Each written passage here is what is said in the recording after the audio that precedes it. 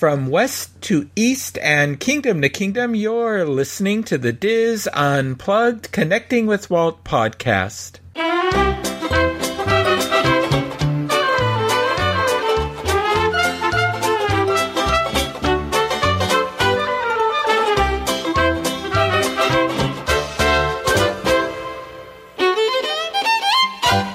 Connecting with Walt is brought to you by Dreams Unlimited Travel, experts at helping you plan the perfect Disney vacation. Visit them on the web at dreamsunlimitedtravel.com. Hello and welcome to episode 116 of the Diz Unplugged Connecting with Walt podcast. I am your host and Diz historian Michael Bowling, and I am joined by my co-host, producer, and good friend Craig Williams. So, Craig, you were at Disneyland this past week. Yes, I was. And boy, what fun did I have. That's great. And well, taking you backstage here, we because both Craig was in Disneyland this week and I was traveling on business, we've recorded this like 2 weeks in advance. So yeah, we're hoping everything's going well for everybody at this point. So anyway. Oh yeah, no, of course. So this is going to be a keeper, though. So get ready for this episode. Yeah. So we don't have any topical witty banter. By this time, even our usual announcements are all probably used up. By the time this show goes up, everything's done. I will say we didn't talk about it in last week's show, so I can bring it up now. And it kind of ties into what we're talking a little bit tonight. But we've got a fun one for you with movies and such, and there's still that clawing wondering of what all is Disney Plus going to have. Is it going to have all the classics that we want? Is it going to carry everything that we want all together? And we know some of the things that will be on there. It's, as humans, we have to constantly think about the what else and what if and all of that with it. One of the interesting things that actually just saw the day we're recording is Disney Plus put out a tweet where they basically put out their preferred order for Saturday morning viewing, and they specifically mentioned like original DuckTales, Chip 'n Dale Rescue Rangers, and Tailspin, and I believe maybe Darkwing Duck was the other one. Oh, wow. But, I mean, Disney Plus is tweeting about Disney Afternoon. And to me, are we supposed to take that as a sign that like Disney Afternoon shows are going to be on there? Because if they are, I think we can start getting our hopes up that one day Disney Plus will be as thorough as we want it to be. Yeah, I think that's a great move. Yeah, because the youngsters that grew up with Disney Afternoon are adults, many of them with youngsters of their own. They're going to want to watch that, with their kids, or they're just going to want to watch them because they enjoyed them in their youth. I want to watch them. I own some of DuckTales on DVD, and I own everything that they released with Chip 'n Dale's Rescue Rangers on DVD, but they didn't finish it off. And when they didn't finish that off, I got nervous about buying any of the rest, that I'd have these incomplete sets without all the episodes. So if there's a chance that I have all of Disney Afternoon on Disney Plus, I was getting it anyways, but if that's another selling point on it, that Disney Afternoon will be on there on top of everything else they've promised, on top of the potential for classics that don't get enough recognition. The more I think about the potential for this streaming service, the more goosebumps I get with it. I know. Oh, yeah, like we have Tailspin on DVD, and I don't think they finished that out. So we have all kinds of stuff. And yeah, I was thinking it'd be wonderful if they had some of those old serials like they had on the Mickey Mouse Club, like Gallagher, and Spin and Marty and things like that. I would love those again out there. And remember some of the ones that they released on the Disney Treasures, in the tins that were so limited that now when you go on eBay, they're hundreds of dollars. If they show those, that would be great. it'll really affect the eBay market. Yeah, it's all just... It's a Wild West. Like we kind of talked about after the Disney Plus panel on that D23 Expo. It's not just about... with Disney Plus, it's not just about like, oh, we have the chance now to explore these characters that we didn't really bother with before and bringing them into a movie. There really is that aspect of Disney Plus too that I think someone that works for it has got to be talking about it and saying it. But there's all these specials and stuff that you decided never deserved a DVD release, or they never decided to be re-released on Blu-ray, or you kept them behind a paywall behind like Disney Movie Club because you think you would sell enough of it. And that's literally where Disney Plus can thrive, is by being a home for all of that content that just doesn't that just wasn't worth it for them to release in the beginning, because it doesn't have to. Everything that they're giving me, like, even though they're saying like, oh yeah, you'll stream 4K with the basic service as long as the stuff is in 4K. Like, I don't care if it really is DVD quality, just to have some of the stuff that hasn't been released or hasn't been released in forever and isn't great quality. Like, I'm okay with the sacrifice in quality just to know that I can sit down and watch it. Yeah, me too. I have no problem if it's not sharp, because it wasn't when it was presented, so I'm fine with it. Wouldn't it be cool though to see the Scarecrow of Romney Marsh again and all that? Well, and it cuts down on the people who get around it by uploading episodes and more to like YouTube or pirating sites, put it. I know the people who don't want to pay for it, they still will look towards these other outlets in order to get their content. But for the people who are willing to pay for it, give them a treat. Yeah, I agree. Yeah. It'd be interesting to see what's going to happen to the Disney Channel.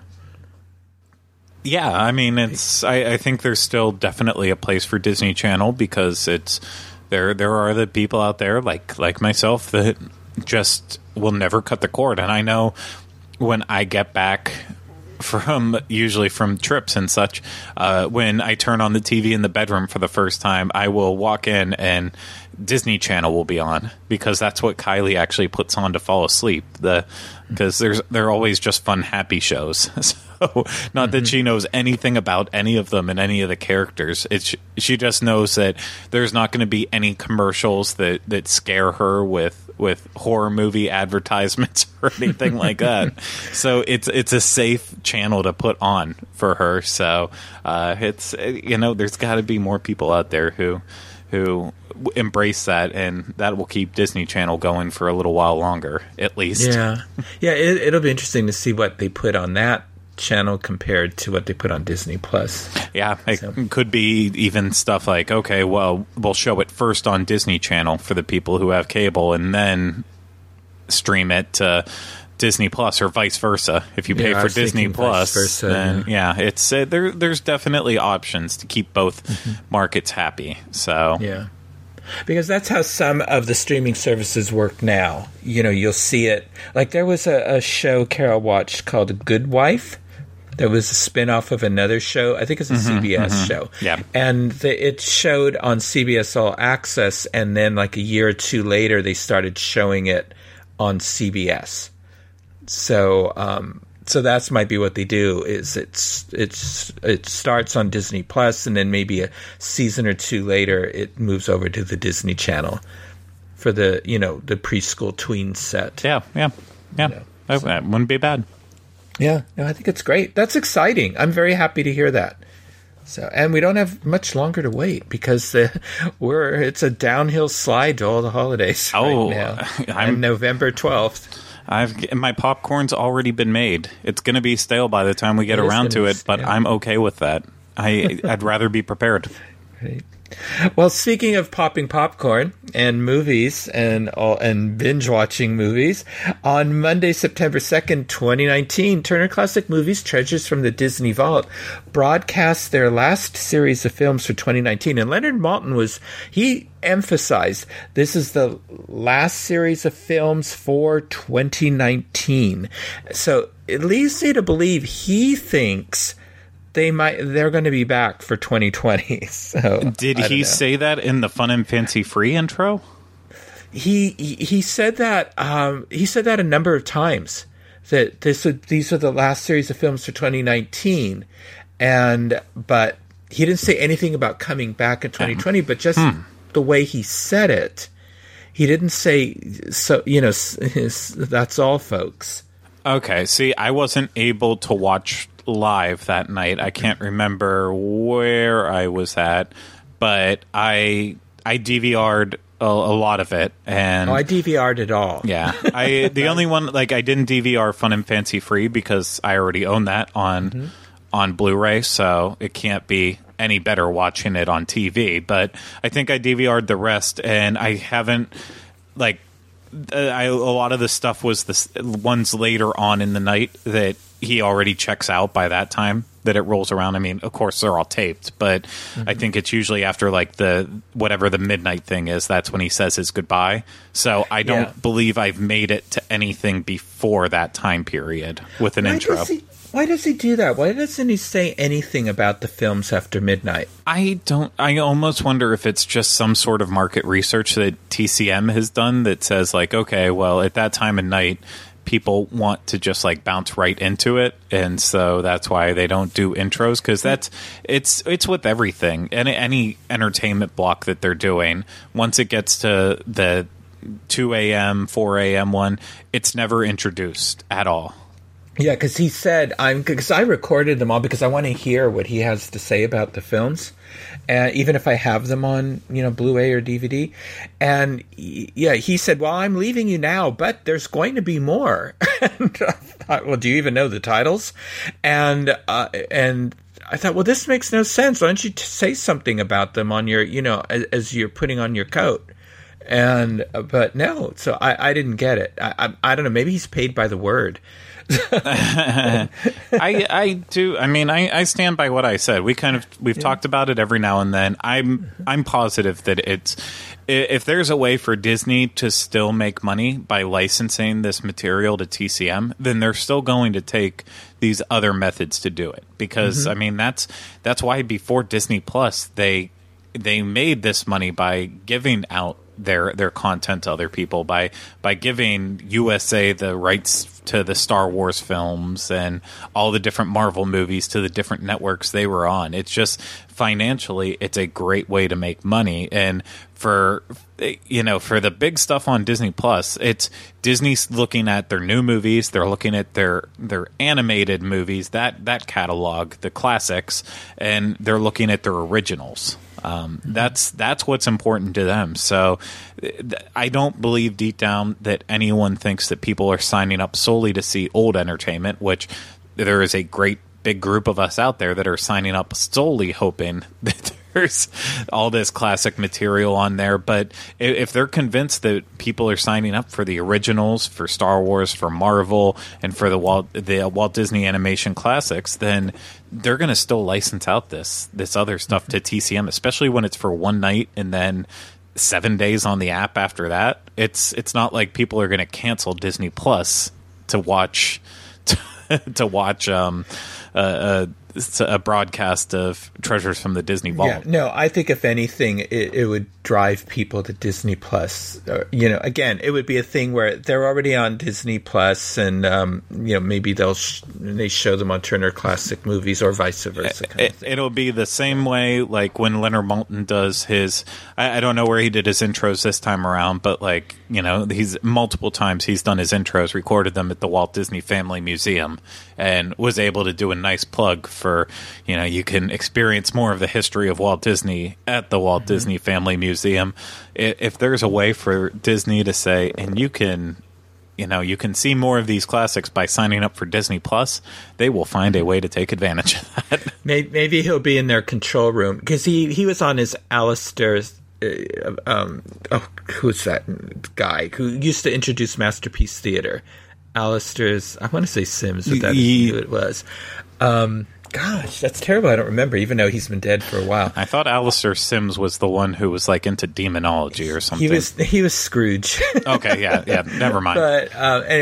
But anyway, yeah, he was in his big stuffed soft, easy chair and, on a set somewhere. Oh, I know exactly. Yeah, I can picture it perfectly. Yeah. So anyway, all right. Well, due to the D23 Expo and other commitments, we were not able to have our traditional discussion of the films prior to their broadcast.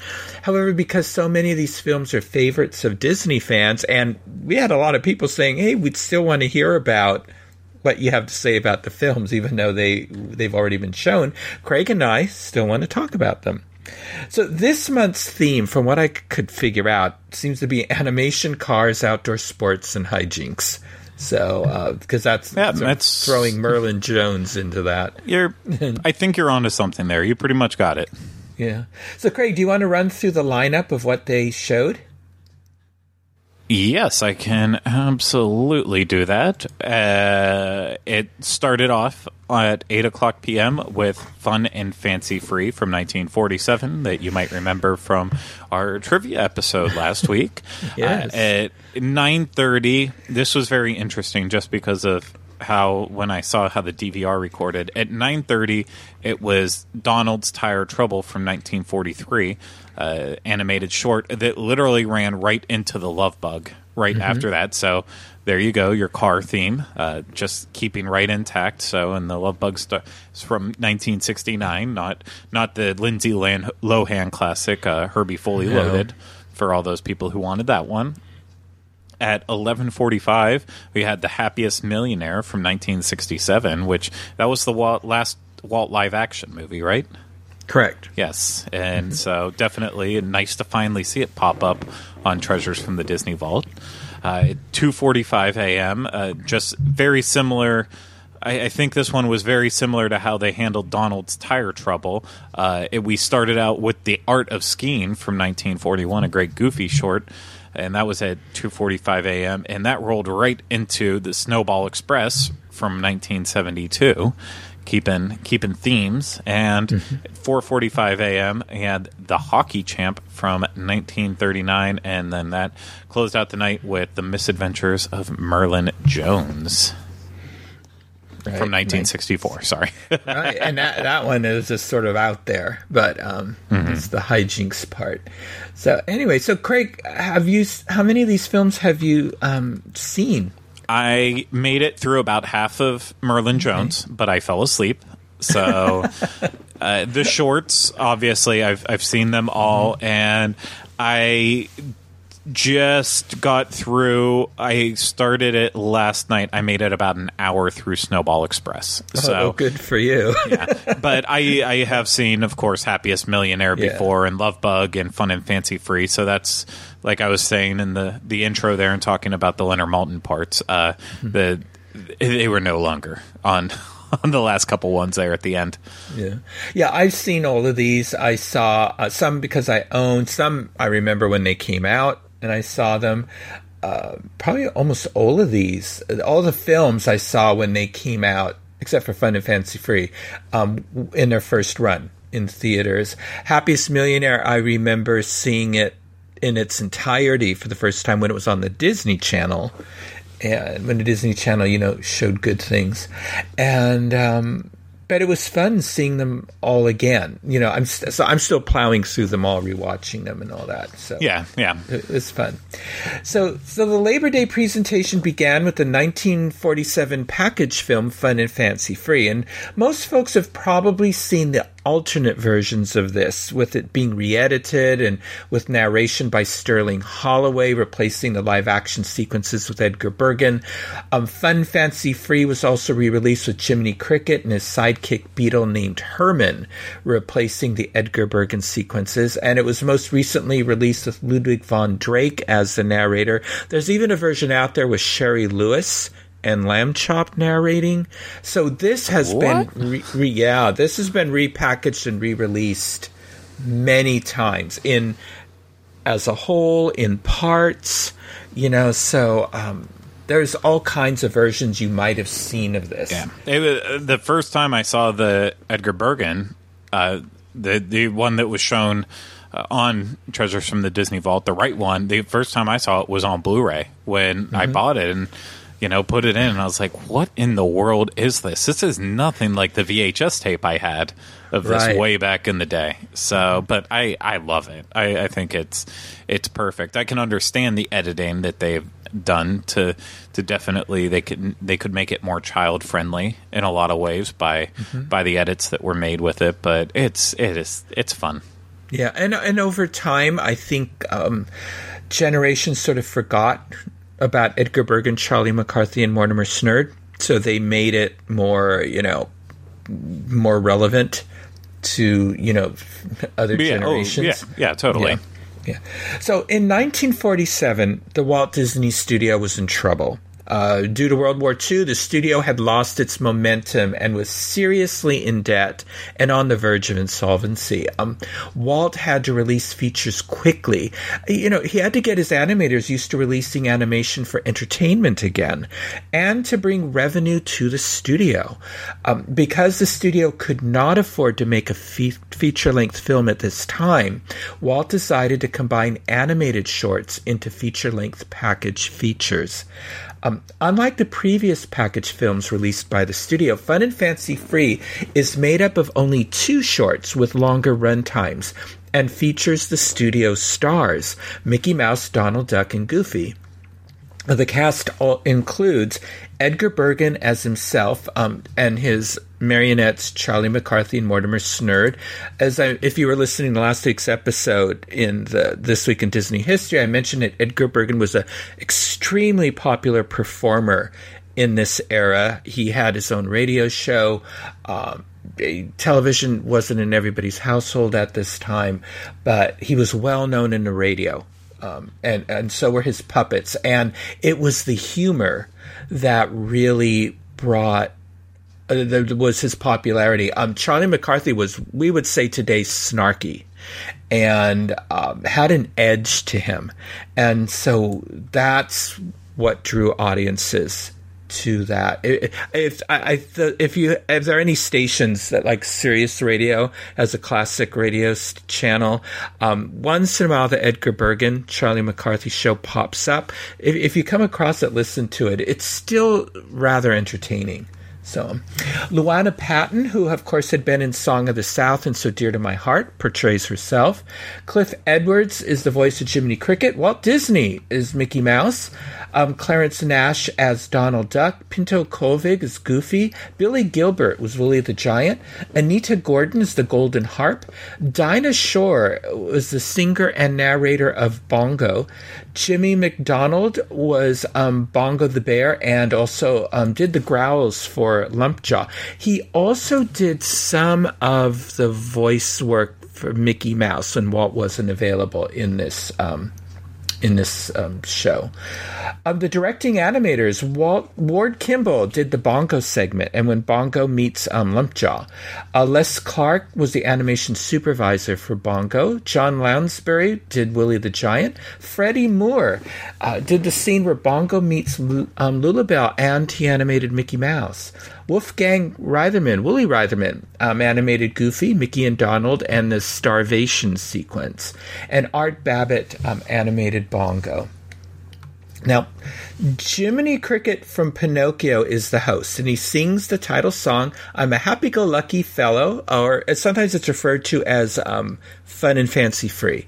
And that was a song that was actually cut from Pinocchio, but, Walt wouldn't leave a lot. Sometimes he didn't leave things on the cutting room floor. So he was known to reuse songs that didn't make it in from one feature. He would have it put in another feature. And that's the case here. Both of the shorts in Fun and Fancy Free were originally conceived as feature films. Bongo, about a unicycle riding circus bear, was originally planned to be a spin-off of Dumbo, and some of the characters from Dumbo were going to be in the Bongo spin-off. Mickey and the Beanstalk had been in the story stage at the studio since 1940, and Walt enlisted 2 major stars at the time to narrate each segment. Dinah Shore was an extremely popular singer at the time. She was like the female crooner of this era. She narrates Bongo. She also sang the song Two Silhouettes in the previous package feature, Make Mine Music, if you've ever seen that. Ventriloquist Edgar Bergen and his two dummies, Charlie McCarthy and Mortimer Snerd, narrate Mickey and the Beanstalk. And there are some live-action animation sort of combo sequences in this as well. So the film opens with Jiminy Cricket riding a leaf like a canoe in what appears to be a lily pond as he sings the fun and fancy-free opening number. It's then revealed that the lily pond is actually an elaborate planter in a house, and he hops to a bookshelf and jumps down to find Cleo the goldfish in her bowl. Why they're not in... no explanations given to why Jiminy and Cleo have left Geppetto's workshop, but apparently Figaro's still at Geppetto because the cat that chases Jiminy into the playroom in the house is not Figaro. Jiminy sees a doll and teddy bear looking sadly at each other, so he puts on a record called Bongo, sung by Dinah Shore to cheer them up, which introduces the first segment.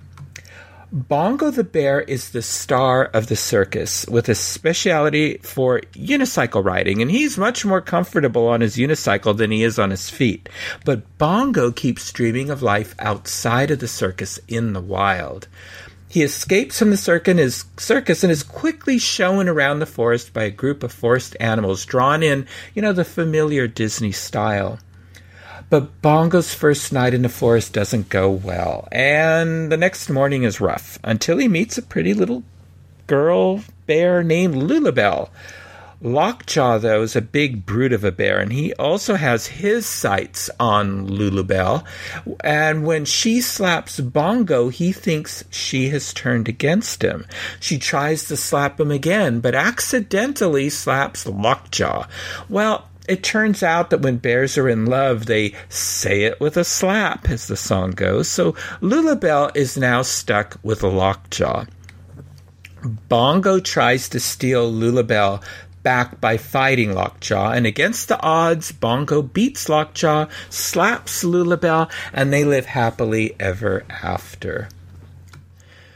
So we go back to Jiminy in the playroom and see the doll and teddy bear smiling at each other. The record has started to skip, so Jiminy stops it and hops up on the table where a party invitation is addressed to Luana Patton, the female child star from Song of the South. And it is from Charlie McCarthy, Mortimer Snerd, and Edgar Bergen.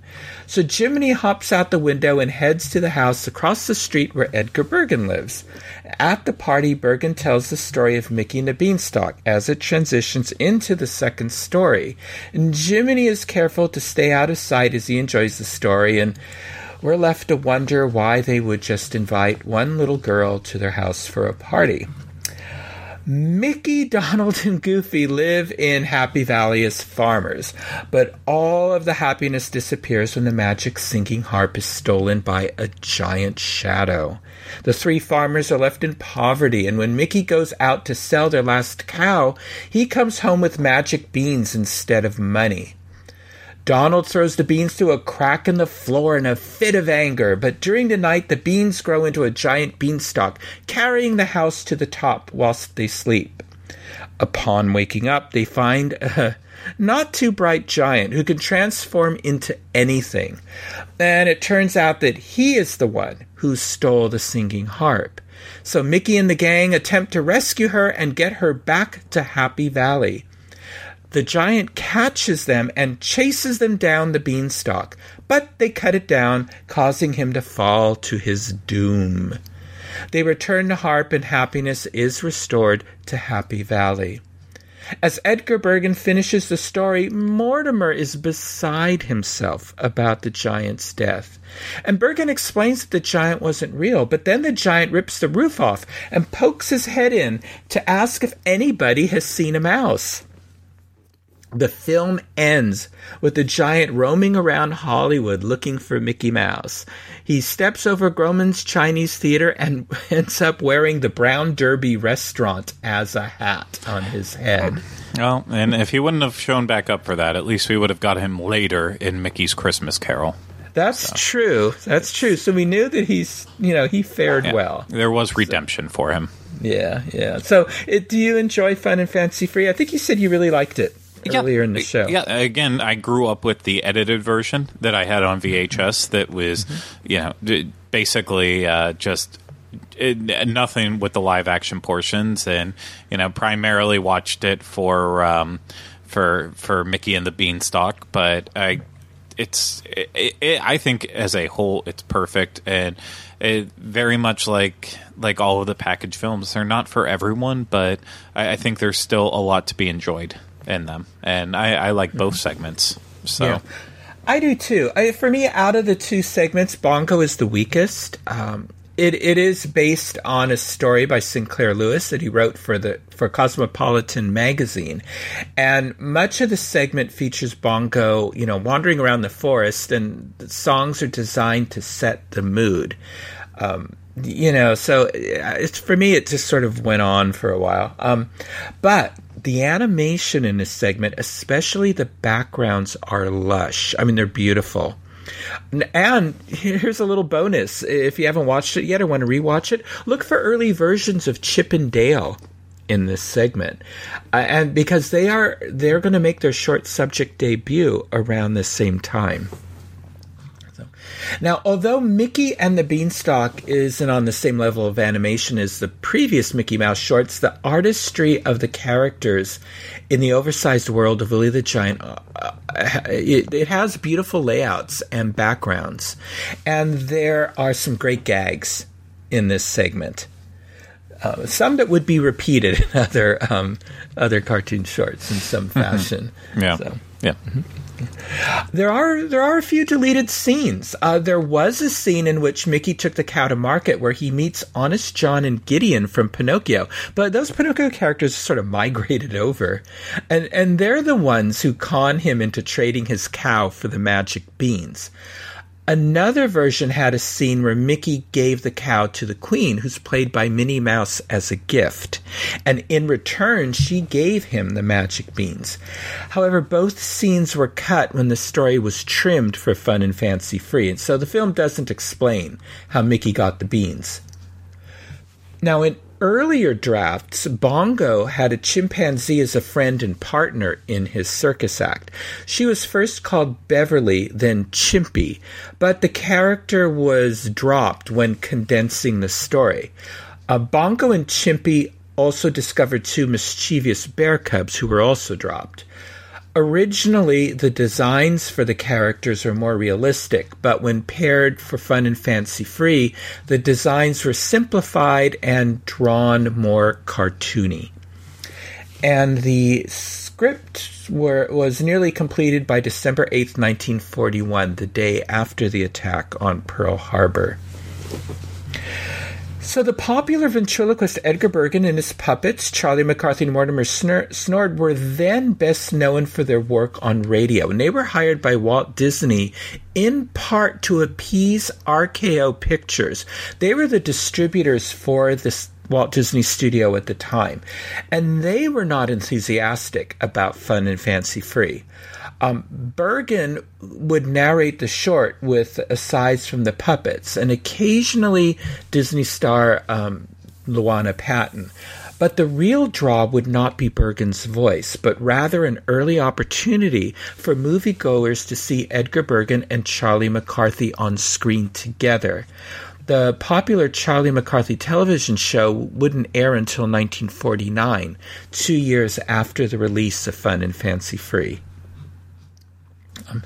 Despite the presence of Edgar Bergen, Charlie McCarthy, Donald Duck, and Mickey Mouse, Fun and Fancy Free was yet another box office disappointment for the Walt Disney Studios. Worse, the two sections were too long to be easily repackaged into separate cartoon shorts and resold, though the shorts were later shown on television. By the end of its theatrical run, the film had grossed $3,165,000 in worldwide rentals, with $2,040,000 being generated in the United States and Canada. Now, Walt Disney had provided the voice for Mickey Mouse since his debut in 1928, and Fun and Fancy Free was the last time he would voice the role regularly, as he no longer had the time nor energy to do so. Walt recorded most of Mickey's dialogue in the spring and summer of 1941. Sound effects artist Jimmy McDonald would become the character's new voice actor starting in 1948. And there's still some, there's a bit of a legacy still living on with Fun and Fancy Free. Sir Mickey's in Fantasyland at the Magic Kingdom is themed after the Mickey and the Beanstalk short. And you'll even be able to catch the giant if you look close enough. And Disney historian and author J.B. Kaufman just published a new book, The Making of Walt Disney's Fun and Fancy Free. And I purchased it at the D23 Expo. Not had a chance to read it yet, but I'm looking forward to doing it. He even autographed it for me. So. Yeah, I didn't see it at the Expo, but I saw it pop up on my Amazon and recommended just very recently, and that has me intrigued. I didn't need to come home with any more. I already spent way too much, but it's definitely going on my wish list. So it's a nice little book, and lots and lots of storyboard art and animation, but there's a remarkable amount of history in that little short. So I'm looking forward to finding out what J.B. Kaufman, who's a great I've heard him speak several times. Yeah. He's terrific. And he said he'd be on the show. Oh, that is awesome. Because I know he's had his hand in a lot of the stuff that we've talked about on this show before too. It comes up very often. You might recognize his name from when Michael is going through and reading the sources that he's pulling some of the stuff from. I mean, he did the South of the Border book. He did one on Pinocchio, one on Snow White. He co-write the Taschen, the Mickey Mouse book. Yes, he did. And there was other one you will always reference. He was in the Taschen booth. He's done one on storyboarding. He's done all kinds. Yeah. I have all his books. So very, very talented. Yeah, he's also there's. I forget what the name of it is that he's involved with it. The Animation History Institute or something, and they've started to publish annuals, and he writes for them. I purchased their first annual last year or earlier this year, and it's really good. It's just a bunch of lengthy articles on different aspects of Disney animation history. So. And it's easy. It's not large, so it's very readable. Very cool. Yeah. Anyway, so next up, Donald Duck goes for a drive and is his usual own worst enemy in a 1943 animated short, Donald's Tire Trouble. And I didn't find a lot of background information on this. I don't have a lot in my library about Donald. Well, it's also a very easygoing short in terms of the context. There's not a lot to it. Yeah. But while speeding on the road, Donald Duck runs over a nail on a horseshoe, causing it to pop his tire, and he has to replace it with the car's heavily patched spare. He encounters difficulty lifting the car with his jack, with removing the damaged tire, with repairing it with another patch. He just has trouble all along.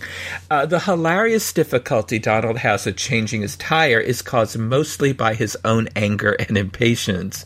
Unfortunately for him, after Donald miraculously succeeds in his task, all four tires immediately pop once he resumes driving, and he rants out retreads, and he blows a fuse again.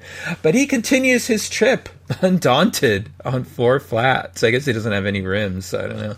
Yeah. So this was a commentary on wartime rationing and the rubber shortage during World War II. And Donald admits as much himself when he examines the well-worn tubes and gripes, "Doggone rubber shortage." So Donald Duck is voiced by Clarence Ducky Nash. The director was Dick Lundy, and it was produced by Walt Disney. Now, Donald's Tire Trouble was released just days after the studio's release of the dark and disturbing Education for Death, wartime propaganda film. So the lighthearted antics of Donald Duck came as a welcome relief to audiences, despite it pretty much being a one-note joke, though it had some really good gags in it.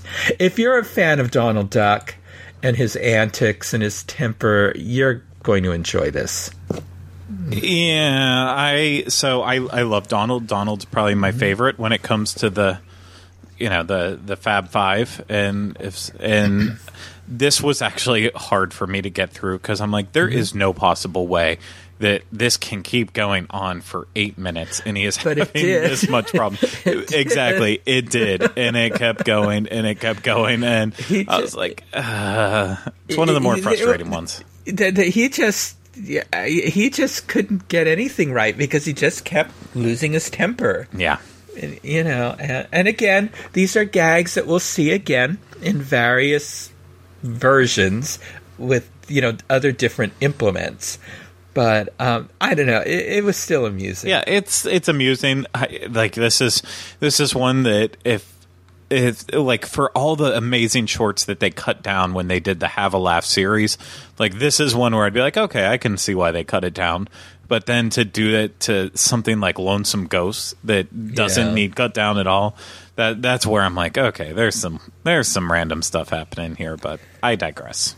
Mm-hmm. No, I agree, and I think they've abandoned that initiative.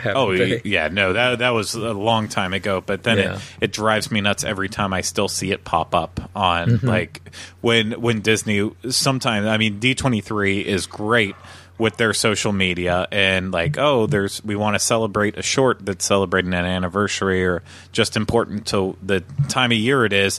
They'll show usually a remastered or just a really great looking copy of that short and show it in its full length entirety. But then every now and then, like if it's like the Mickey Mouse Facebook page posts a short from a classic one, it's like always the Have a Laugh series. I'm like, stop bringing that up. Go back to the originals. They exist. I have a feeling those are going to appear on Disney Plus. So don't you dare say it as fillers. Yeah. I just know it. They do on the Disney Channel. Well, that's fillers. And they are on. I don't know if the app works anymore. I haven't tried it in years, but they had like it's a separate Mickey app at one point in time, and pretty much it was exclusively Have a Laugh. So I had that app, but I didn't watch it. Just bad. It was a way for them to promote the new Mickey shorts and then throw in some old ones, and the old ones were cut down versions. So. But sorry for that tangent. That's fine. Well, the evening continues with the story of everyone's favorite Volkswagen, the Love Bug from 1969, and no one at the Walt Disney Studio was prepared for the popularity of this film. It became the biggest box office hit of 1969 and the second largest grossing film in Disney history at the time, right after Mary Poppins. When actor Dean Jones brought Walt Disney a script in the mid-1960s about the first sports car in America that he was interested in making, Walt told him he had a better car story for him. The story that Walt had in mind was Boy Car Girl by Gordon Buford. After Walt's passing, a committee was formed that would pick projects based on what Walt might have done, and Bill Walsh adapted Boy Car Girl into what would become The Love Bug. The film begins with a drag race as the credits play, and one of the losers, a down-on-his-luck race car driver Jim Douglas, heads home defeated to find his rather eccentric roommate, Tennessee, making a sculpture out of his wrecked car parts. Whilst shopping for an affordable new car, he sees a pretty young lady named Carol Bennett and walks into the upscale dealership owned by Peter Thorndike. After Thorndike realizes Douglas is simply window shopping, he shows him the door, but a Volkswagen Beetle rolls in from the back and bumps him in the leg. The little car follows Jim Douglas home, causing him to be arrested for allegedly stealing the car. Carol negotiates a deal that if Jim will pay for the car, Thorndike won't press any charges. On his drive home, the little car forces him off the freeway and hides under a bridge.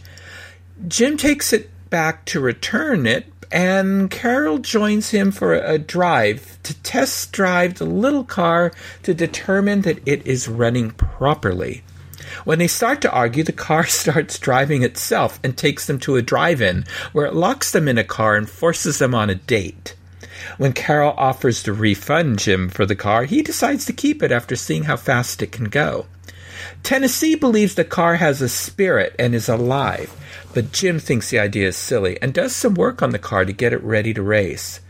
After Jim wins his first race, Thorndike offers to buy the little car back. Carol suggests a deal where Thorndike will bet the remaining payments Jim owes against Jim's share of the car. Whichever driver wins gets to keep it. Meanwhile, Tennessee has named the car Herbie, and Jim believes that his driving is what is winning the races. After buying a real race car with the winnings from the races, Jim agrees to sell Herbie to Thorndike, causing the depressed little car to run away and attempt to jump off the Golden Gate Bridge. Jim tries to stop him and almost falls, causing Herbie to back up and save him. On the drive, Herbie destroyed the front of a Chinese market, and the owner, Mr. Wu, wants the car as payment. Jim makes a deal where the car belongs to him, but Jim gets to drive him in the next race. If Jim wins, the man gets the money and has to sell Herbie back for $1. During the race, Thorndike tries to sabotage Jim by replacing their gas with water and spraying motor oil on the road. Herbie is able to overcome these hurdles, and with some amazing tricks, despite breaking apart in two, Herbie wins the race and stays with Jim. Mr. Wu had made a side deal with Thorndike to get the car from him if Jim lost the race, but in the fine print of the contract, Thorndike had to hand over his dealership if they lost. The film ends with Carol and Jim getting in a restored Herbie to take them off on their honeymoon. So, this was just a delightful little film. I love The Love Bug. So. Oh yeah, no, it's an absolute classic, and it's many sequels to follow as well too. But it's totally understandable how it was able to do that. So there's it is classic Disney. So it, especially at that time period where you never knew what could quite happen with Disney movies. You were hoping for the best, but this was one that just I feel like delivered. And there have been bad moments with Herbie, and like I already made the joke about the Lindsay Lohan version that came way later. It's for the most part, Herbie movies are just fun, and yeah. I always enjoy watching them. So it was nice that hopefully a new generation of people got to experience The Love Bug for the first time, and they'll get to see more of it on Disney Plus in the future. I hope so. Yeah, I remember when I first saw this, me and my pals, we would have a contest to see who could spot the most white Volkswagen Bugs. Driving around San Francisco. That's great. This is a fun film for me too, because it was great seeing San Francisco of the 60s again. Although some of it was clearly filmed in Southern California and other places. Cheaper. Yeah. But they used the streets of San Francisco for quite a few of the scenes, and I recognized where they were. Now, as was customary for Disney films of this era, most of the performers were well-known character actors from television and film. Several regularly appeared in Disney films. So Dean Jones was as Jim Douglas, and if you remember the drive-in scene with the hippies in the car next to him, Dean Jones played one of those as well.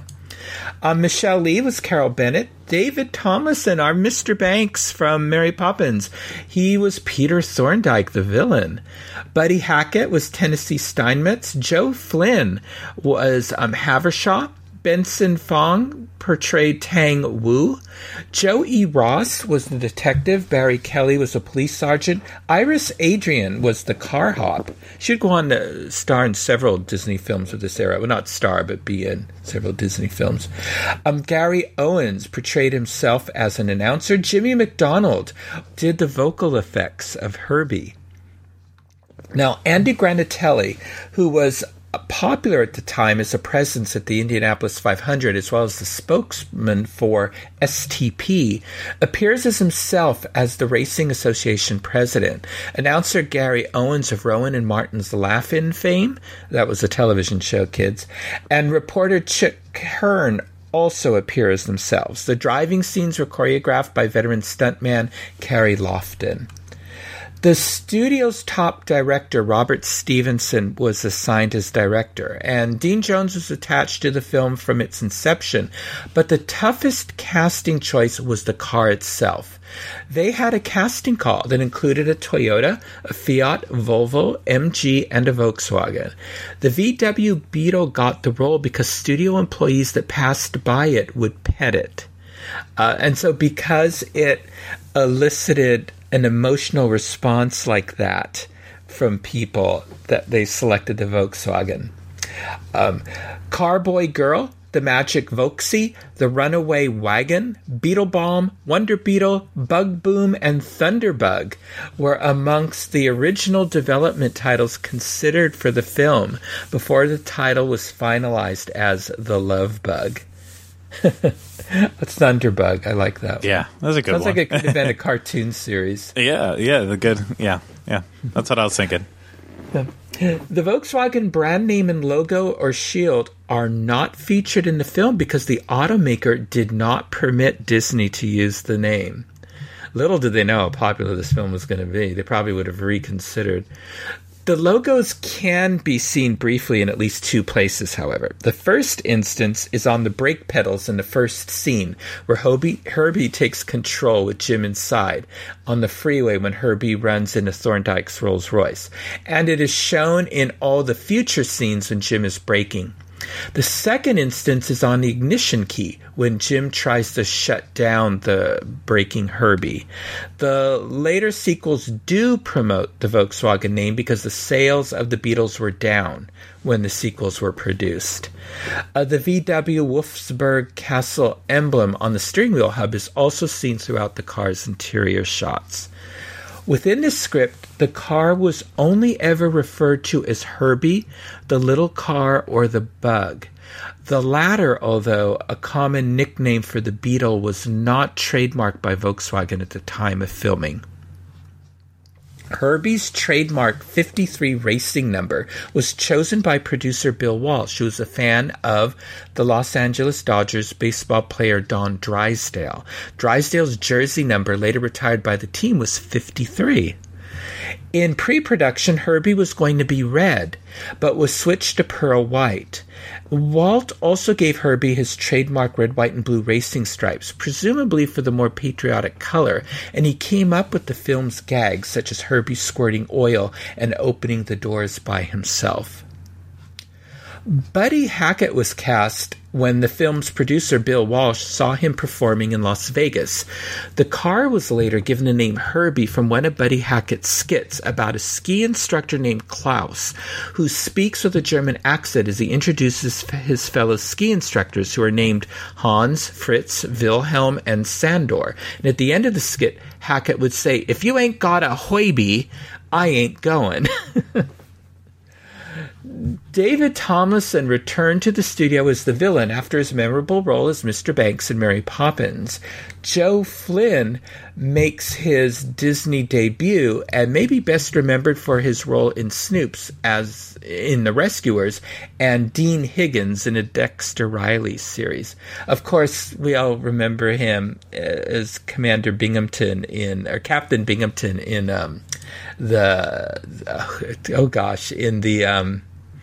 what was the series? I can't think of it now. Anyway, I'll think of it. It was a series that had Ernest Borgnine in it and all that. So, yeah, I'll think of it. It was just in my head when I started to say it. What type of series was it? It was a World War II. Tim Conway was in it. He was, and it was a sort of supposedly a parody of PT 109. So, it'll pop into my head. McHale's Navy. I was right there. Uh-huh. It's like, yeah. I know there was a submarine movie that they remade in the 90s based on the TV show from earlier. They did remake the McHale's Navy. Yes, and that movie was terrible. But. That was bad. Yeah. The opening scene of the Demolition Derby cars is footage from the film Fireball 500, and parts of the scene can also be found in a 1966 model year dealer promotional film by Chevrolet titled Impact 66.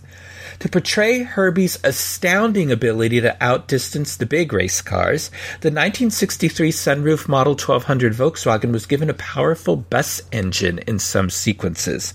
For other scenes, the Bug was outfitted with a Porsche engine that could do 90 miles per hour in third gear and 115 in top. Herbie was further enhanced with Porsche brakes, Koni shocks, and wide-base wheels with Indianapolis 500 type race tires. In all, 21 VW Beetles were used, each tricked out to perform different on-screen special effects. For the race sequences, renowned Disney second unit director Arthur J. Vitarelli headed a 127-man crew filming race sequences at real tracks like the Grand Prix Raceway and Monterey Raceway. The second unit filming was completed first in fall of 1967, with principal photography following in 1968. 40 expert drivers were gathered by stunt driver Kerry Lofton, who oversaw the racing scenes.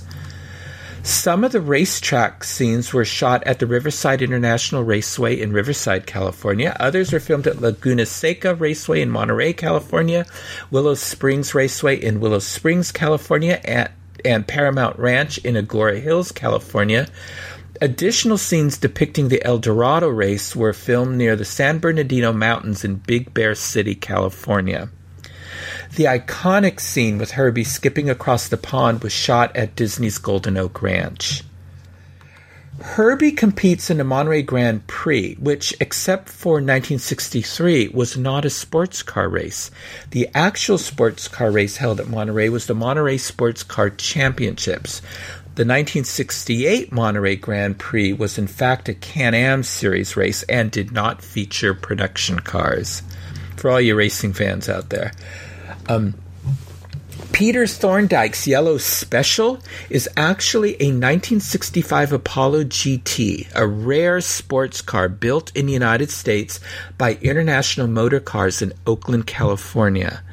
It used an Italian-designed body along with a small block Buick V8 engine, and the car exists today.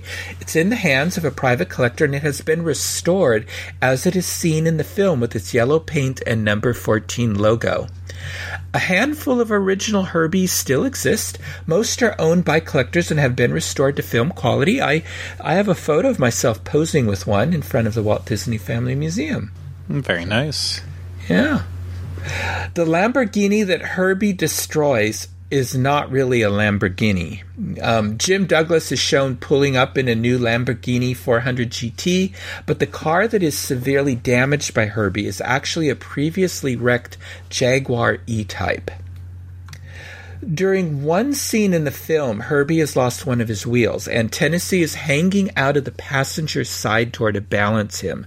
The door opens, and there is no 53 logo on the door, and this image was used to promote the film, and actually in other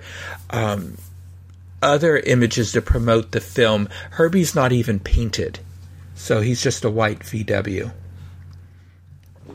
The Love Bug premiered at Radio City Music Hall on March 13th, 1969, and had its Hollywood premiere on March 26th at Grauman's Chinese Theater, where valet parking was exclusive to attendees at who drove up in Volkswagens. All 1,500 guests, including such Disney favorites as Sebastian Cabot and Kurt Russell, as well as Love Bug stars Jones, Lee, Hackett, and Benson Fogg, were invited to wear California mod outfits.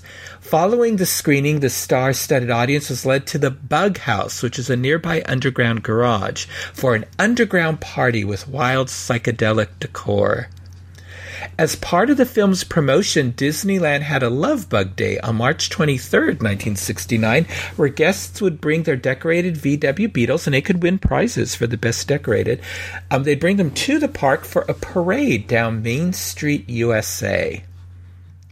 So there are a few deleted scenes. The original opening, in the original script, the opening was originally going to have Herbie coming out fresh from the factory along with other VW Beetles. He would be the first seen coming down the conveyor belt backwards, where the movie titles would appear, and then lined up along other Beetles. Then there would be a line quoted by Dean Jones saying, "For millions of cars, it happened that one was different than all the others." There was also a scene in a used car lot where Jim Douglas calls at a used car lot prior to his visit to Thorndyke's auto showroom. This missing sequence has been lost, and all that remains is a script and a single black and white photograph of Jim talking with the salesman at the lot. There's also an unfilmed playground scene at the end of the story that was scripted and storyboarded. The original closing was to have shown Herbie playing with children at a nearby playground before taking the newly married Jim and Carol off on their honeymoon. That would have been a cute little scene to have in the film. Yeah, I think so too. Yeah. Now, as you mentioned, Craig, The Love Bug inspired more follow-up projects than any other live-action Disney property at the time. 4 direct sequels were made. Herbie Rides Again in 1974, Herbie Goes to Monte Carlo in 1977, Herbie Goes Bananas in 1980, and the cult classic Herbie Fully Loaded in 2005. In 1982, Disney attempted a television series starring Dean Jones that only lasted 5 episodes on CBS, and this was called Herbie the Love Bug. I actually saw that. I didn't think it was too bad, but I was probably the only one watching it. In 1997, Disney made a television movie also called The Love Bug. It was a modern take on the story, loosely based on the original film, that also had a Dean Jones cameo. In 1999, Walt Disney opened the All-Star Movie Resort, and there is a homage there. There's a Love Bug wing in that resort. If there is, and who knows how long that'll last. So if you really want to stay there soon. Well, why? What's happening? I just could imagine that any day they kind of step back and like, why do we have a Love Bug wing here? How is that relevant anymore? And just take it away like that. Yeah, that's true. But let's hope they keep it. From 2005 to 2011, Herbie appeared in Disney's Hollywood Studios Lights Motor Action Extreme Stunt Show. And who knows, maybe Herbie will live again in Disney Plus. Maybe they'll resurrect him for another series. Yeah. It wouldn't surprise me. I mean, it would make a lot of sense too. Mm-hmm. Yeah, so, or maybe Herbie Fully Loaded 2, Electric Boogaloo. You never know. So, did you see all the sequels? No, I mean, I know I've seen Herbie Rides Again, and I've seen. I think I've seen Monte Carlo. I know I've seen Herbie Goes Bananas, and I have not been able to stomach through Herbie Fully Loaded. I've watched maybe about 10 minutes of it. So I saw all of them, and they sort of did go down a bit in quality with each. Yeah, with each I don't sequence. I probably have watched Monte Carlo before, but it's not. I definitely I enjoy Herbie Rides Again, and Herbie Goes Bananas is a little. It is a little out there, and Fully Loaded is just garbage. And as for the rest of the TV movie and such, I don't believe I've watched them. I think I watched a TV movie because I remember the Dean Jones cameo, and I just thought, they could have done better. Yeah. So. Okay, but yeah, definitely, I think Love Bugs for the whole family. You'll enjoy that. Yeah. So. Our next film of the evening also has a car theme, as Detroit is seen as the shining beacon of innovation in Walt Disney's 1967 lavish musical, The Happiest Millionaire. Now, this film is based on a play, which is based on a biography. The Happiest Millionaire first opened at the Lyceum Theater in New York on November 20th, 1956, starring Walter Pidgeon and Martin Ash. Kyle Crichton and Cordelia Drexel Biddle's play was based on Miss Biddle's novel My Philadelphia Father that was published in 1955. The New York Times called the production decent and amusing, and Pidgeon wonderful. The production ran for 271 performances and closed on July 13th, 1957. I know, decent and amusing, that doesn't seem like a rave review to me. But anyway. Walt Disney acquired the rights to the play in the early 1960s, but he had no intent of making it into a musical at first. After noting the collective box office success of Walt Disney's Mary Poppins, My Fair Lady, and The Sound of Music, the film's original producer Bill Walsh decided to make the film into a musical. Afterwards, Walt reassigned him to Blackbeard's Ghost and replaced him with Bill Anderson.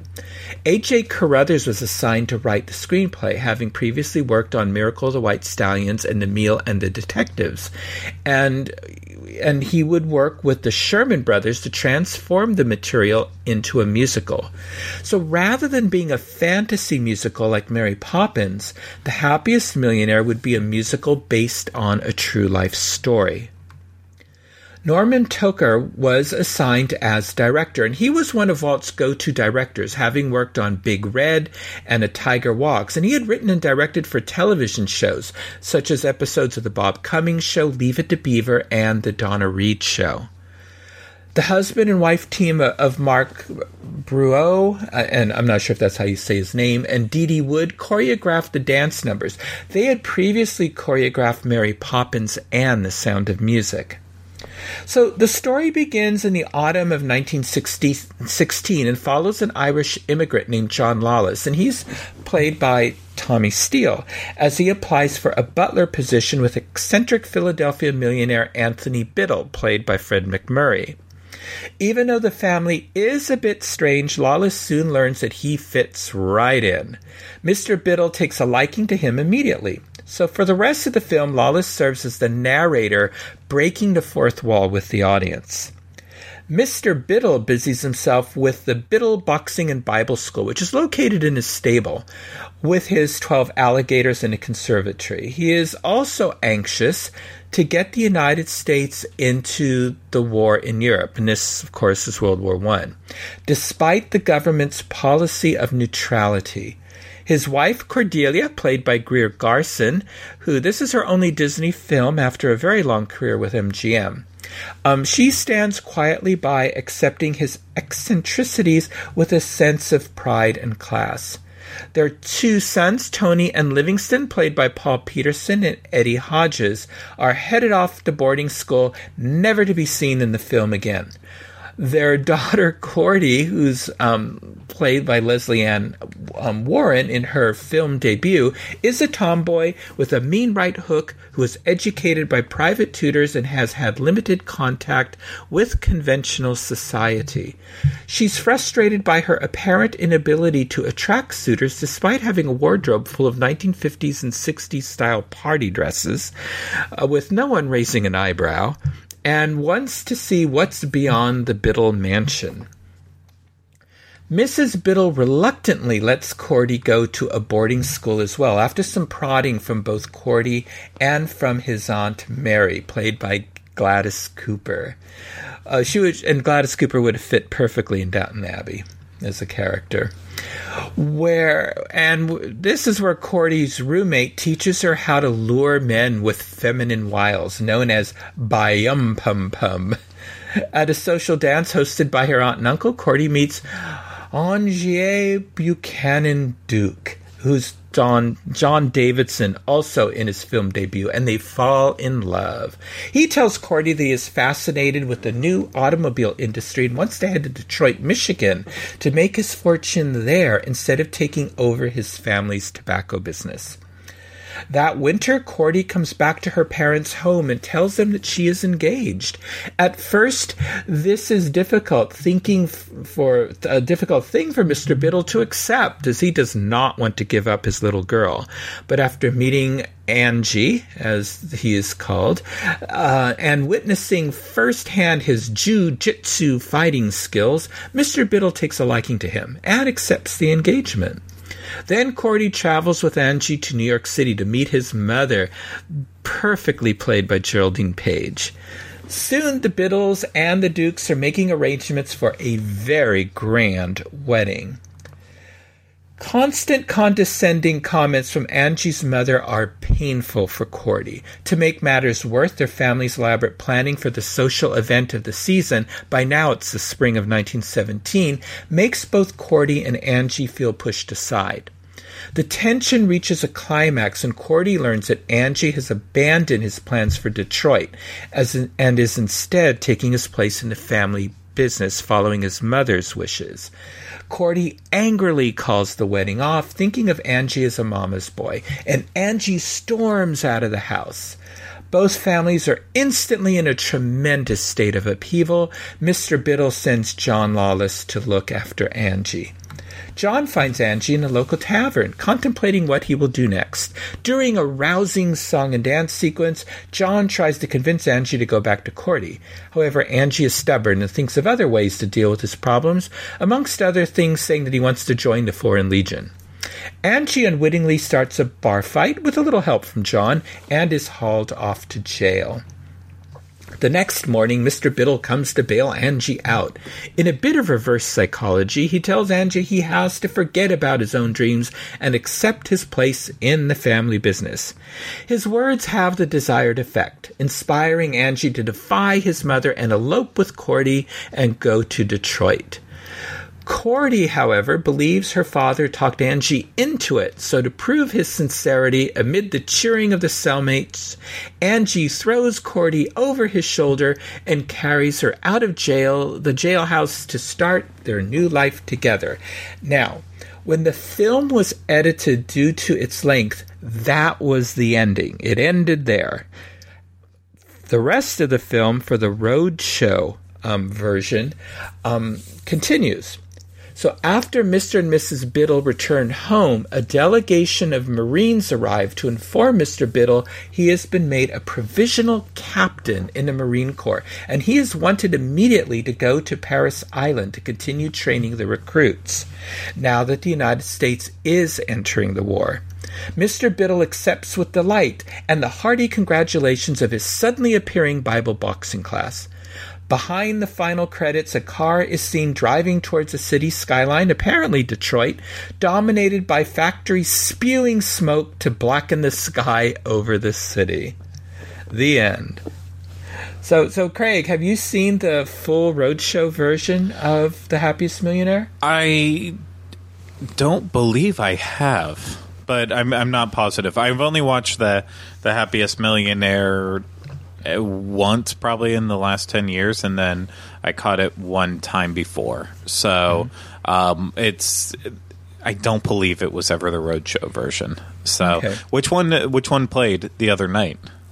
It was the roadshow version. It was the full version. Well, then I get to watch that one for maybe for the first time. So, which I'm excited about. So it's such a good movie. It is. Yeah, it has a lovely song by Greer Garson in it. That is in the roadshow version towards the end. So I have lots. Song. Yeah, I wanted to say it was because I know it's a long movie, but when I looked at the runtime on TCM from my DVR recording, I was like, "Oh, that's long. That's longer than I remembered. Almost 172 minutes. So yeah, it's long. Hefty. Yeah. It is, and you sort of feel it. So, yes, there's only so much zaniness and all that you could take. But the thing is, I found it a joyful movie. The one thing is I thought, we'll get into the behind the scenes stuff in a moment. I thought all the screen chemistry worked so well in this. Tommy Steele was an absolute delight. I think he always has a smile on his face. I don't know how he does it. But for me, I just felt the screen lit up when Tommy Steele was there. The chemistry was there between John Davidson and Leslie Ann Warren, which was critical to this. Between Fred MacMurray and Greer Garson, all of it just all worked. So even though it's a long film, they got the casting right. The sets are amazing. You can get lost just looking at the backgrounds. 100%. And so we're going to talk about how much this cost shortly. You see every penny of it on the screen. Yeah. You never seen a costume worn twice in this film. I'm gonna pay attention to that and hold you to it if you're wrong. Except the sweaters that say Biddle boxing, boxing and Bible school. Okay. Those are the only ones, pretty much. So, anyway, the Sherman Brothers and Carruthers wanted Rex Harrison to portray Anthony Drexel Biddle, and Harrison wanted the part. But Walt Disney was against the idea, and Rex Harrison had a conflict with filming Dr. Dolittle anyway. Brian Keith campaigned for the part when the film was planned to be a non-musical comedy, but he was not considered when the film became a musical. Burt Lancaster was also considered for the part, but Walt chose Fred MacMurray for the role, and Carruthers believes Walt chose Fred MacMurray over Rex Harrison. It was because Walt identified like crazy with Biddle, and the whole thing of Biddle giving up the daughter and caring about his family. Walt could not see Harrison playing himself. He saw himself being played by Fred MacMurray. And ultimately, it would be interesting to see Rex Harrison in that role, but I think things worked out the way they were supposed to with this one. Well, it's funny because Fred MacMurray has that Rex Harrison talk singing thing down really well. In fact, I thought of Rex Harrison in some of the beginning scenes of Fred MacMurray. His first scene where he's bit by the alligator. Rex Harrison could have done that song. Because most of it was a talk singy thing. Yeah. The Rex Harrison was made famous. Yeah, and I know people are very mixed on Dr. Dolittle. I enjoy Dr. Dolittle. Oh, I do too. But I know it's not everyone's favorite, but I think both movies ended up fine with it. Not that Rex Harrison wouldn't have been able to still make Dr. Dolittle, but you never know with these things, with these situations. He might have had to drop out of one for the other. If Walt would have been behind him being in Happiest Millionaire, he might have had to drop out, and then who knows what would have happened with the other movie, and who knows if that would have even worked. So it's messy. Now, Greer Garson was Carruthers' first choice to play Mrs. Biddle, but not Walt's. Walt felt that Greer was too grand. She got the role after the studio offered Geraldine Page the role of the catty Mrs. Duke, and she turned it down because the role was too small. Walt then suggested hiring Garson for the role of Mrs. Duke, and she accepted. And she was excited about being Mrs. Biddle, but she accepted the role of Mrs. Duke. Then Geraldine Page changed her mind and accepted the role of Mrs. Duke. So trying to keep everyone happy, the studio offered Garson the role of Mrs. Biddle and Page the role of Mrs. Duke. And I think that worked out perfectly in the film. Now, after seeing British pop star Tommy Steele in the Broadway musical Half a Sixpence, Carruthers wanted to cast him as the Irish butler John Lawless. And Carruthers later said, "In one way it was wonderful, in one way it was a mistake." Steele was hired late in the process when the film was in pre-production, and Steele would only take the role if he had 3 songs and major participation in the script. So they had to add songs and dialogue into the script in order to have Steele in the film. So one film reviewer would later quip that the film should have been titled The Happiest Millionaire's Butler. Leslie Ann Warren makes her feature film debut as the Biddle's love-struck daughter, Cordy, and her love interest, John Davidson, also makes his film debut here as Angie Duke, Walt was planning to make them the next Annette Tommy Kirk style couple. And, of course, the lovable Hermione Baddeley appears in her final on-screen Disney role as the Biddles' cook and maid. She made a career of being a maid, in Disney films. So not a bad way to have a career, though. Yeah. But she was in her younger days, in like the 30s and 40s, she was quite the ingenue. So she was quite lovely. Hoping for another success like Mary Poppins, the studio had a huge budget. Okay, here's what I was getting into about the costumes. Over 3,000 complete outfits, valued at $250,000, were made for the production, with 250 costumes just for the major characters, and an entire replica of the Biddles' Philadelphia mansion was built and filled with more than $450,000 worth of furnishings and antiques. Carruthers recalled that it was a very happy and professional set, despite every leading cast member felt their roles were too small. But no one brought any negativism to the set. He said that Greer Garson gave everything she had to every moment of the film. One day during a break, he saw her walking up and down the grand staircase over and over again. When he asked her what she was doing, she explained that she had a scene coming up in which she entered by coming down a staircase. And she explained, "I live in this house. I've lived here for many, many years. I would not have to look down when I come down the staircase. I would know where all the steps are." So I love that. What a wonderful actress. Yeah, absolutely. Since this was a musical, all the actors were expected to do their own song and dance numbers, and some had never sang before. Fred MacMurray sprained his ankle during the I'll Always Be Irish dance sequence. In what was a cinematic first, Tommy Steele had to dance with a 200-pound alligator named George. George's previous acting experience had been in a Tarzan film. Steele said, "To dance with an alligator, you've got to be one of two things, out of work or out of your mind." Now, Walt had originally planned to use an audio animatronic alligator for the dance scene, but it didn't look realistic enough on screen. Although, keep a sharp eye out, there is one shot of an audio animatronic alligator in the film. See if you can catch it.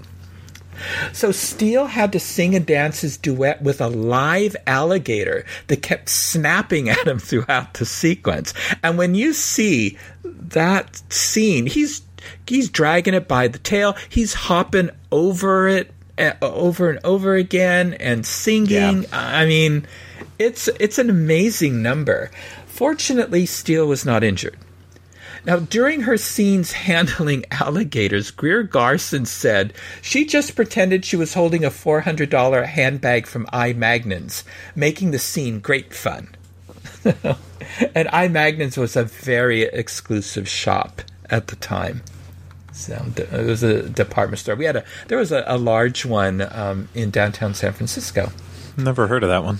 Yeah. So it was very nice. When my mother was a fashion model, she modeled for the Magnin stores. Yeah. Now, most of the actors did a credible job singing, with one exception. It is standard for the musical numbers to be pre-recorded, and the actors lip-sync to the recordings whilst filming the musical numbers. However, during the There Are Those musical sequence between Geraldine Page and Gladys Cooper, who played Aunt Mary, Miss Cooper was unable to lip-sync. In desperation, Norman Tokar attempted to record the singing when filming the scene, with the actresses in full costume and a live orchestra on the set. Seemed to work when you see the scene. Yeah, it's tough though. So yeah. Live singing. Yeah, it is. The Sherman Brothers wrote 13 original songs for the film. Fortuosity, What's Wrong with That, Watch Your Footwork, Valentine Candy, Strengthen the Dwelling, I'll Always Be Irish, By Yum Pum Pum, Are We Dancing, Detroit, I Believe in This Country, There Are Those, Let's Have a Drink on It, and It Won't Be Long Till Christmas, or Let Them Go, and that's in the Roadshow version only. So, now, the song Detroit contains the lyric, FOB Detroit. FOB meaning free on board. Well, according to the Sherman Brothers, Walt Disney was walking down the hall of the studio animation building and overheard them singing the song. Walt, misinterpreting the phrase as SOB, immediately went into their office and scolded them for using such offensive language in a Disney movie. The Shermans explained Walt's misinterpretation, and they all had a good laugh about it. Yeah, I mean, it's like the Sherman Brothers to have foul language in their songs, so it makes sense. Yeah, now the opening song, Fortuosity, was not the number originally planned to introduce the film. The song Off Rittenhouse Square, written by the Sherman Brothers, was the planned opener, and it told the story of Philadelphia at the time, and it took place on a trolley with all the domestics going off to work in the various great mansions on Rittenhouse Square, and the domestics all sang about who they worked for, and they were sort of very snobby about it. Walt thought it was too Broadway for the film, and if you get the and it's on Apple Music, the 2002 soundtrack, you can hear the Sherman Brothers. They're singing the song off Rittenhouse Square on the piano. So and look for the Sherman Brothers making a cameo appearance in the film. Look closely at the engagement party scene, and you'll see them as musicians, each of them playing instruments. Yeah, I remember that part. Yeah. Yeah. Although the film was released a year after Walt Disney's passing, it was filmed when he was alive, and Walt saw a rough cut of the film. Walt envisioned an extensive rollout of the film with premieres around the country, hosted by himself and featuring the film's lead actors. These premieres would have benefited Cal Arts, and Walt's passing prevented these rollouts from being fully realized. But some premieres were held to raise funds for Cal Arts. And when on the day Walt passed, Follow Me Boys was released to theaters, and it had a filmed introduction by Walt Disney in which he, instead of talking about Follow Me Boys, he talked about how he was too busy to be there for the premiere of Follow Me Boys because he was involved in the filming of The Happiest Millionaire, and actually went into some detail about the film The Happiest Millionaire. Now, The Happiest Millionaire premiered on June 23, 1967 in Hollywood, and this was on a reserved seat basis. This was the full 172-minute cut of the film, which included an overture, intermission, and exit music. Now, after having a hard time booking theaters for such a long film, the studio was able to get Radio City Music Hall in New York City to add it to their holiday bill on November 30th. But they mandated that the film be shortened to 159 minutes so they could also run a holiday stage show before the film. So this version lost the song It Won't Be Lost Till Christmas. And then after mixed critical reviews, the studio decided to scrap plans for a special roadshow release, and they released a further edited version to theaters at 144 minutes. And during this run, they decided to release an even shorter cut that ran 118 minutes. Unfortunately, The Happiest Millionaire was a critical and box office disappointment, grossing $5 million, which would be fine for most live-action Disney films of the 60s, but this one cost $5 million to make. Possibly due to its length, The Happiest Millionaire is one of the few films from this era never to air on any of Disney's television series. It remained in the Disney Vault until 1984, when the Disney Channel was able to restore the original cut, except for a few lost lines of dialogue before the It Won't Be Lost Till Christmas scene. And that same year, Disney released the film on VHS. At the Philadelphia premiere of the film, the real Biddle family took the stage. Cordelia Drexel Biddle herself said, "I think The Happiest Millionaire is just divine. Dear, wonderful Walt Disney has done such a marvelous job of bringing the old Philadelphia back to life. Greer Garson is great. She has really captured Mother's spirit. I was so pleased that she took the role. The film had a happier ending for the Biddles than did real life. Cordelia separated from her husband Angier Duke just a few years after their marriage, and they ultimately divorced. The Happiest Millionaire does have a legacy. The songs Let's Have a Drink on It and Fortuosity are used in the Main Street USA loops at Disney parks. The Fortuosity shop replaced the New Century Timepieces shop on Disneyland's Main Street USA in 2008. So, Craig, I'll be interested in hearing your thoughts about this film when you watch the Roadshow version. Yeah, no, I'm excited to have an updated view on this film, because I've always liked it. For me, it's in terms of kind of these Disney musicals, I want to say that, you a lot of times your mind jumps straight to Mary Poppins as being the best, and I agree with that. And then very quick after that, a lot of times, you go straight to Bedknobs and Broomsticks. But for me, that is also the case. But then Happiest Millionaire is right there behind it, and so it's 3. If you're recommending, Disney movie musicals, I think those are 3 solid choices, and Happiest Millionaire, hopefully it gets a lot of eyes on it, because it deserves it. And then you won't be able to walk down Main Street without hearing Fortuosity playing, and it feels like it's always playing. I know, but I love it. That's one of the reasons I like the Main Street loop. Me too, yeah. Well, in our next episode, we'll talk about the remaining winter-themed films in the lineup, but now it's time to see if there are any film references in This Week in Disney History.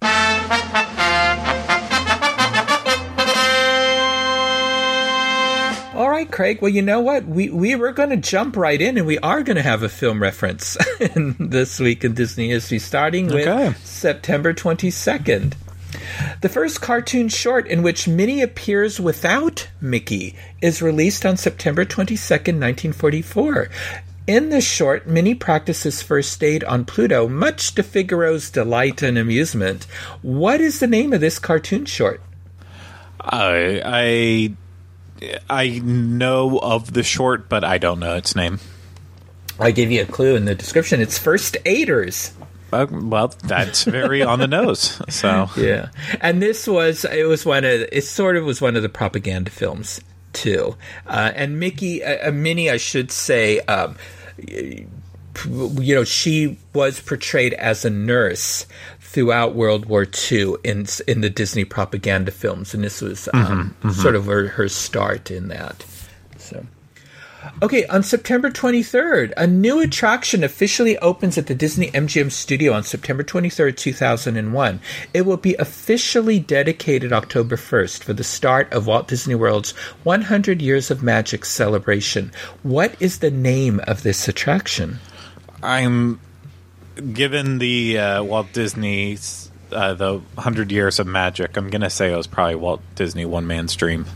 You are right. And, of course, this shows memorabilia about Walt Disney's career and heritage, and it's a meet and greet.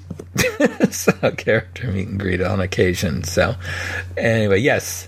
And it is my disappointment that we don't have something similar to this at Disneyland. Yeah, and it's our disappointment on this coast that it still isn't the original One Man's Dream that it was with the Office and such. But of course that was repurposed for much better things. So yes. You gotta curb the bitterness sometimes. Mm-hmm. Yes, and of course that Office was set up at Disneyland for a long time. In the Opera House lobby. Yeah. So for September 24th, what was the name of the parade that debuted at Epcot as part of the 100 Years of Magic celebration on September 24th, 2001? The parade that started in Epcot in 2001. It would have been the follow-up to Tapestry of Nations. Dreams. That's right. Yeah. That's right. The Tapestry of Dreams, which was just a slightly shorter version of the popular Tapestry of Nations parade from the previous year's Millennium celebration. Tapestry of Dreams celebrated children, dreams, and the legacy of Walt Disney. I like that parade. Both parades. I saw them both. Yeah, I don't think I saw Nations, I saw Nations. I didn't see Dreams, but I am one of those things where I kicked myself years later. I didn't buy the soundtrack for I have it. Well, I didn't buy it when it was Tapestry of Nations is the main one on there, and then all the rest of the songs. And then when they ended 2000 and ended that celebration and changed it over to Tapestry of Dreams, all they did with the soundtrack was changed it from Nations to Tapestry of Dreams. And so I ended up buying that version. And it's like, I hate the dream that keeps repeating over and over. Yeah. So then eventually I just, thanks to the internet back then, I downloaded the copy of Tapestry of Nations, and I just switched out the songs. And so in the main album I have the correct version that I want. You're very talented. You know how to do all that.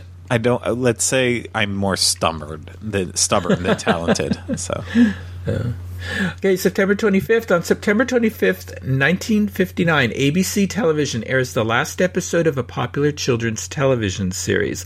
Later that evening, Walt Disney Presents airs the episode Tomorrow the Moon. What is the name of the series that ended? I'm literally taking a wild shot on this, and I'm just going to say Mickey Mouse Club. You are absolutely right.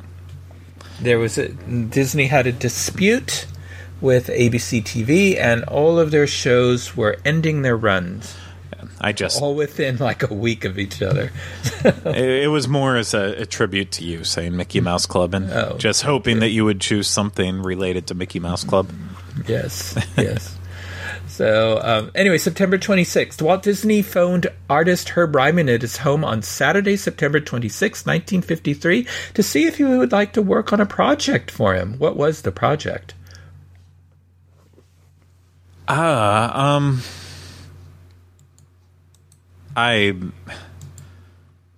1953, wouldn't that have been one of the first sketches for Disneyland?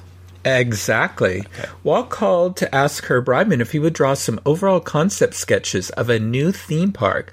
Walt's brother Roy is to leave for New York on Monday to meet with possible investors. Although Ryman is not an employee of Walt's at this time, he agrees to meet Walt at the studio. When he arrives at the Disney lot, Walt is anxiously waiting out front. The work Walt and Herb will do together over the upcoming Lost Weekend will help define the look of Disneyland. Ryman, of course, is a master artist and teacher, and he would later become an Imagineer. He will have a career spanning more than 50 years as a production designer, art director, and illustrator at many of the top Hollywood studios of the time.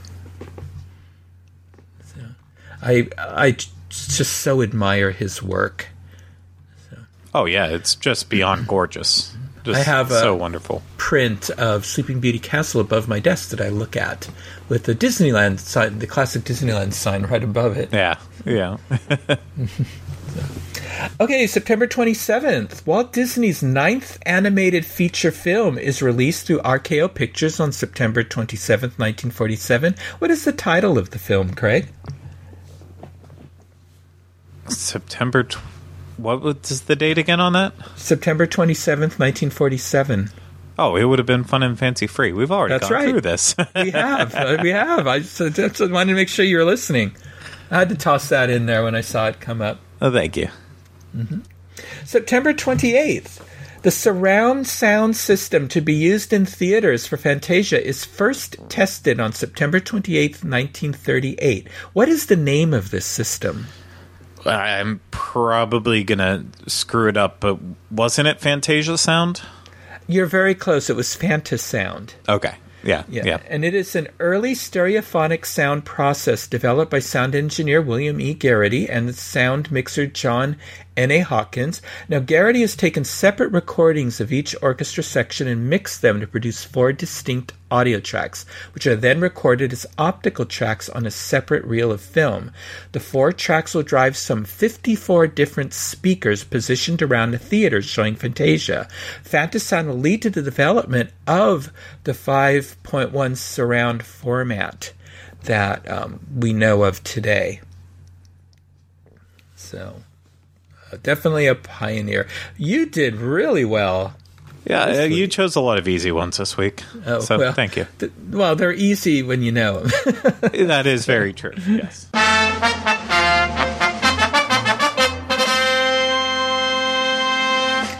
Next time, I'll look forward to going through the history of the remainder of the lineup of Disney treasures.